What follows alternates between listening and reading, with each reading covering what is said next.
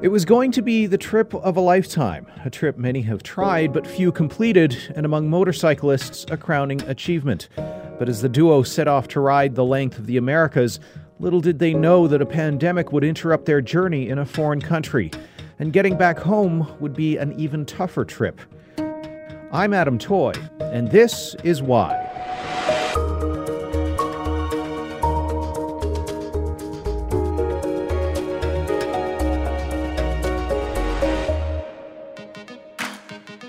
I've always admired motorcycling, but from afar. And while I've dreamed of taking trips like Ewan McGregor and Charlie Boorman did in Long Way Round, I've never drummed up the cash or courage to make it happen. I came across a couple from southern Alberta who left on a trip to the southernmost tip of South America last year, and they've only just returned, but not in the way they originally planned. Now, as you might imagine, a certain international pandemic threw a wrench in the works. But let's start at the beginning. Behind me you see a big stone head. It's made out of granite, I believe, and it's fitting for a couple reasons. One, we're filming in Canmore, Alberta, and I believe the name Canmore is Gaelic for big head. So the people who commission public art in this town took things very literally when they put that piece there. Meet Jeremy Craker. I want to take my motorcycle from Canmore, Alberta, where that big stone head is, all the way down to Argentina. That was Jeremy on his YouTube page in October of 2018. 10 months later, he and his girlfriend Elle West left Canmore to make the trip south. Now, I caught up with them a few months ago while they were in Uruguay, a country between Argentina and Brazil. Well, we're currently in Colonia, Uruguay, and we had, as I mentioned, traveled all the way down from Alberta with our motorcycles all the way to Argentina, and then we reached the southernmost point, and then we turned around and started riding back to Canada, and we made it to Buenos Aires.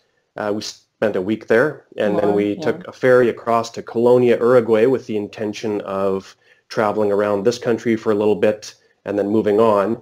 And that's when borders all around us began to close, and hotels and hostels closed as well. So we have been basically stuck in Uruguay for the past 9 weeks or so. We're going on our 9 weeks now in the same place, the same 315 square feet place. Despite the tight living quarters, Jeremy and Elle have one advantage, traveling with each other for months before the lockdown in Uruguay. But this is even tighter quarters and really tough for us to both find some space where we can stay sane and get along with each other. But definitely had the travels to get used to our styles and our personalities and working together to get through tough situations. It's a difficult psychological challenge because when you're riding a motorcycle every day, you're moving and you're moving and you're moving and there's new stimulus all around you. And then all of a sudden you come to a full stop and you're confined to this small space. So psychologically, it's a little bit difficult. I would say we might even be struggling with a little bit of post-trip depression, even though we're still in the middle of a trip. That's a common thing for these motorcyclists and any traveler to deal with, is once they've been on the road for a long time, you come home, you settle down, and then you kind of get the blahs. And I would say that we're experiencing that now. So, Jeremy, what have you guys been doing in Uruguay? Have you been able to go out, see the sights, get to know some of your neighbors? Well, we have really been stuck right here in our apartment for the most part. We've been going grocery shopping and for little walks down to the beach where we can watch the sunset. We can do that safely without coming into contact with others. And I've been making little travel videos and posting them on my YouTube channel, including COVID-19 updates and things like this. And also, we finally broke down and ordered online a couple of musical instruments. So I had a guitar delivered, an acoustic guitar, and Elle has a ukulele. So I'm learning ukulele. So we're keeping ourselves busy that way. But it is challenging to keep from letting the boredom get to you, I would say. In a way, it's kind of nice, all those things that we wanted to do on our travels that we didn't have time for. You know, all the pictures and video that you take, but you don't have time to upload and work with it. We're doing some of that. But there is some good days and some bad days. There are definitely days when I feel alone and sad and worried because I can't talk to other people here. I can't really get into touch with other humans except for online. There's a small expat community here in Uruguay I've been chatting with. But mostly we're isolated. We can walk around the neighborhood, but we see the same 20 bots for the last 9 weeks. That's it. We don't get to see the country that we came to see. You've got your bikes with you. Have you been able to ride around the country? It's not restricted by law. It is discouraged, and we are actually considering now gassing up our motorcycles in the next couple of days here and going for a little ride just around within a 50 square kilometer radius or something like this. But we don't want to be irresponsible, because not only do we want to help flatten the curve of COVID-19 here in Uruguay and not be responsible for spreading it or contracting it, but also this would be an incredibly bad time to, break an ankle on a motorcycle crash or something like this. We've been very fortunate in our motorcycling careers, and so far we've escaped injury, but that is a possibility, and we don't want to be irresponsible with our time here in Uruguay. It is hard to walk past the driveway and see the motorcycles parked every day, waiting for us. Take me back. Tell me about your trip before you had to stop in Uruguay. I left Calgary and went over to Canmore and met Jeremy, and then we started the journey together from there. That was in August of 2019. Now, both Jeremy and I had traveled quite a bit on our motorcycles before. Each of us had been on our motorcycles down to Panama and back before we ever met each other, and other trips as well. So we both wanted to go past Panama and make the journey all the way down to the southern tip of Argentina, to Tierra del Fuego. And the more that he and I kept dating over the time talking together about this, the more it became a journey that we would take together. So we did in August. And we took our time. I mean, we had a bit of a deadline because there is a small gap in the highway between Panama and Colombia. There's no road in the Darien Gap. You have to take a boat or a plane or get around some way. So we had booked passage on a boat, and we had that date to keep. But we still had time to enjoy some beaches and sights along the way through Central America and Mexico.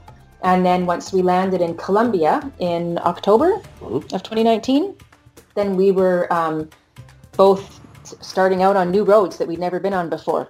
And then the only deadline from that point was trying to get to the southern tip of Argentina before it got too cold.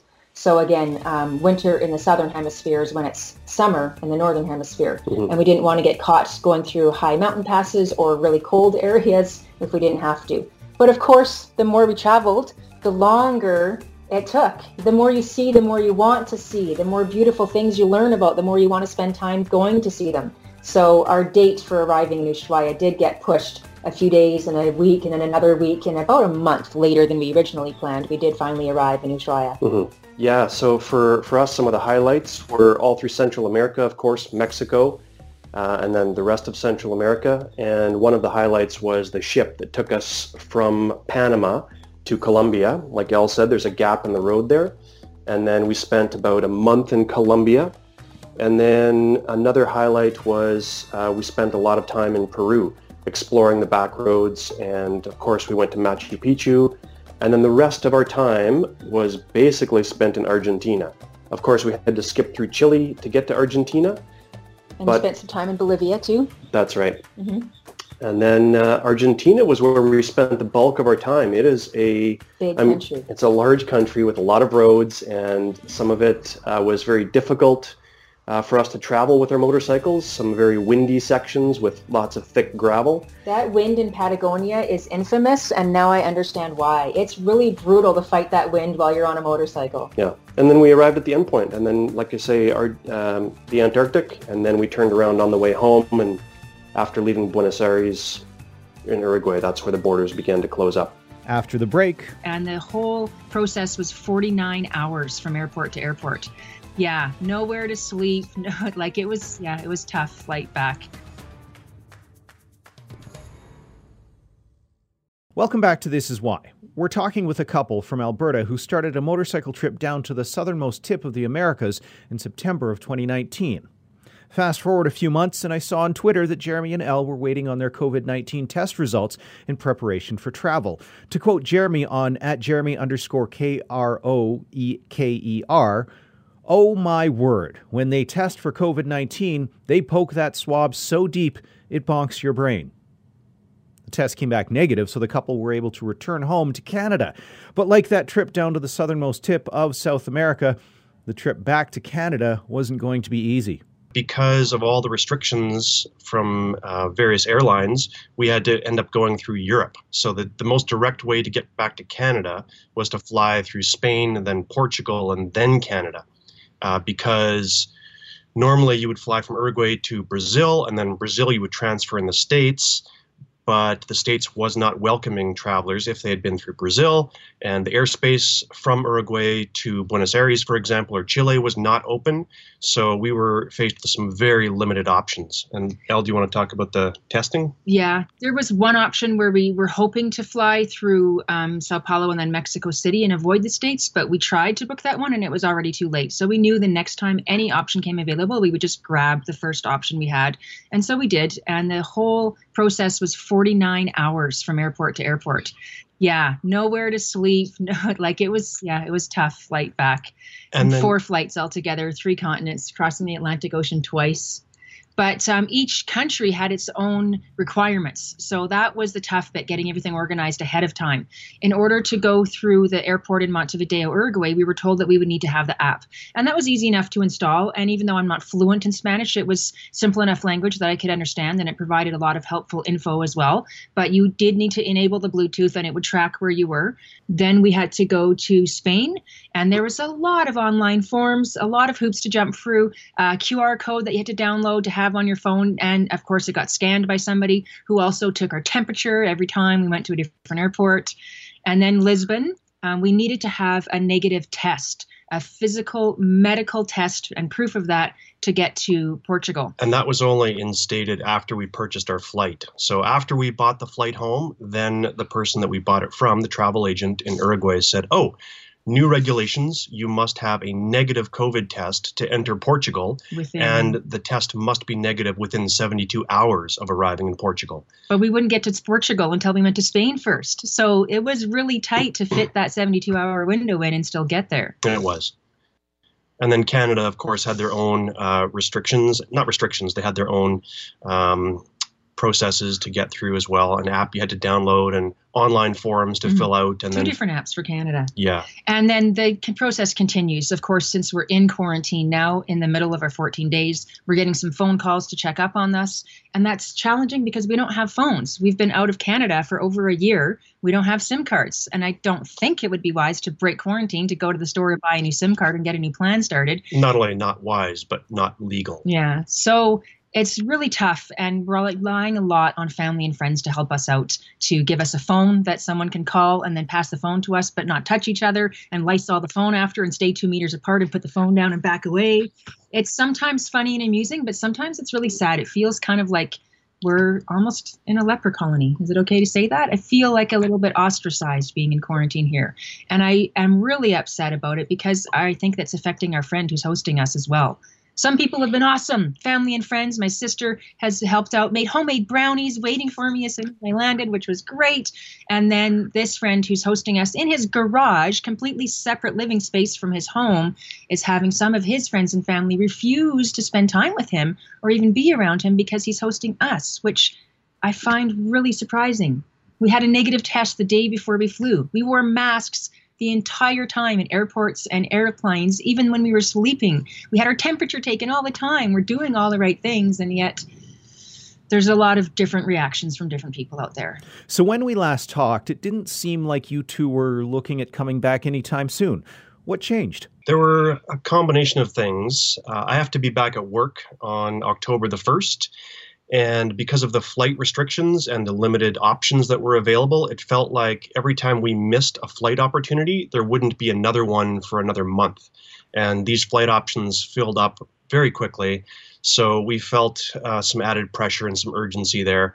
And I think Jeremy knew long before I did that this trip was really over. And I was dragging my feet. I was hoping that the longer we waited and stayed in Uruguay, the better chance that maybe the borders would open and we could ride all the way back to Canada. Of course, I realized more as time went on that that wasn't going to happen, but I was not even willing to look at flight options way back when Jeremy first suggested it. And right now, too, our motorcycles are being shipped home. So we have them in a container and they're on their way to Vancouver right now. And they should be arriving late September. Mm-hmm. So what have you been doing in the last few months? How's the guitar practice been going? Yeah, I have been practicing my guitar, but it was a Spanish-style one. So my muscle memory has to adjust to my electric guitars here at home. We were able to travel fairly freely in Uruguay, but it was winter there, so it was a bit difficult to travel with our motorcycles. But we did some sightseeing, and in a responsible way, we visited with people, always wearing, the proper PPE and things like that. But Uruguay has been very on top of this COVID-19 pandemic, so we felt free to move about. We stayed still for the first 3 months. We rented an Airbnb and just stayed in it and stayed at home, or quédate en casa, as they would say in Spain, in Spanish. But after that, the country started to open up. Kids started going back to school. People started going back to work. Not all places, and still the borders were closed, but we felt it was a little more safe to do a little traveling. So we actually got to explore the coast a little bit. We saw some wildlife. The beaches were pretty quiet and empty because it was cold and off season, and of course during the middle of a pandemic, but we still got to see some of it and meet some people. And now I would say Uruguay feels like a second home. I miss it. There's a fun where Elle almost gets tackled by a sea lion. Holy That's on our YouTube channel. I think it's the latest COVID update, Yeah, COVID number me. 7. Yeah. But yeah, we had some opportunity to really explore. And like Elle says, Uruguay does feel like a second home to us now because of this whole experience. And we're very grateful to the people in the country. It sounds like you were able to make some friends in Uruguay. Yeah, Oddly, in the last couple months. But the first 3, we were isolating and not interacting with other people at all. So after we agreed to leave and started to make arrangements to ship our bikes and book flights, then we started to meet more people, and it was hard to leave. We actually made friends with the Canadian ambassador to Uruguay, Joanne. She had us over to her place, and very, just like the country is kind of small and welcoming, so was the Canadian mission there too. So how do you think you'll look back on this whole crazy trip? Starting in Canada, riding through North Central and then South America, setting foot on Ushuaia, also known as the end of the world, and then having to shelter in place for months during the start of the pandemic, and then your crazy 49-hour plane trip home via Europe. Well, for me, I tend to reflect on these trips when I do journaling and when I write. I've written a few books about my previous trips, and I plan to start working on some more writing projects for this one as well. And that really helps me process it. So I'm not actually sure how I'll view this trip in 10 years from now, but I am glad that we did go when we went, as opposed to putting it off until we had more money or until we had more time. It was luck of the draw that we were able to get down to the southern tip of Argentina before COVID sidelined us. But, it just, for me, it makes me really think about not putting things off. And when you have an opportunity to just take it as opposed to waiting for the perfect moment. Or the perfect bike or the perfect amount of money or the perfect time. Yes. And I would say that processing has barely just started for me. We've got some sunshine. I'm going to try to enjoy the Alberta summer while I'm here before winter hits. And I imagine there will be some really tough days in the middle of winter when I have all these photographs to look back on and memories, or, seeing other people on social media planning their next journeys and thinking it's going to be who knows how long till I get to journey again. But along with some really fond memories, there's a desire to go back and do it again. I feel like we didn't get to see half the things we wanted to, and the things that we did get to see and the people we did get to meet, I'd like to see again. If people want to follow your entire trip or connect with you online, how can they do that? Well, I'm on Twitter at Jeremy_Craker, and I'm also on Instagram, and Elle is on Instagram. Elle on Wheels on Instagram and also on Facebook. I've got a YouTube channel, and of course I have a few motorcycle travel books out there, so check those out. This Is Why is produced by me, Adam Toy, and Dave McIver. It's a national radio show and a podcast. You can reach us by email, thisiswhy@globalnews.ca, and on Twitter @thisiswhy. If you like what you hear and want to hear more, make sure you subscribe to This Is Why so you never miss an episode. We're available wherever you find your favorite podcasts. And while you're on there, give us a 5-star rating. Thanks for listening, stay safe, and we'll see you soon.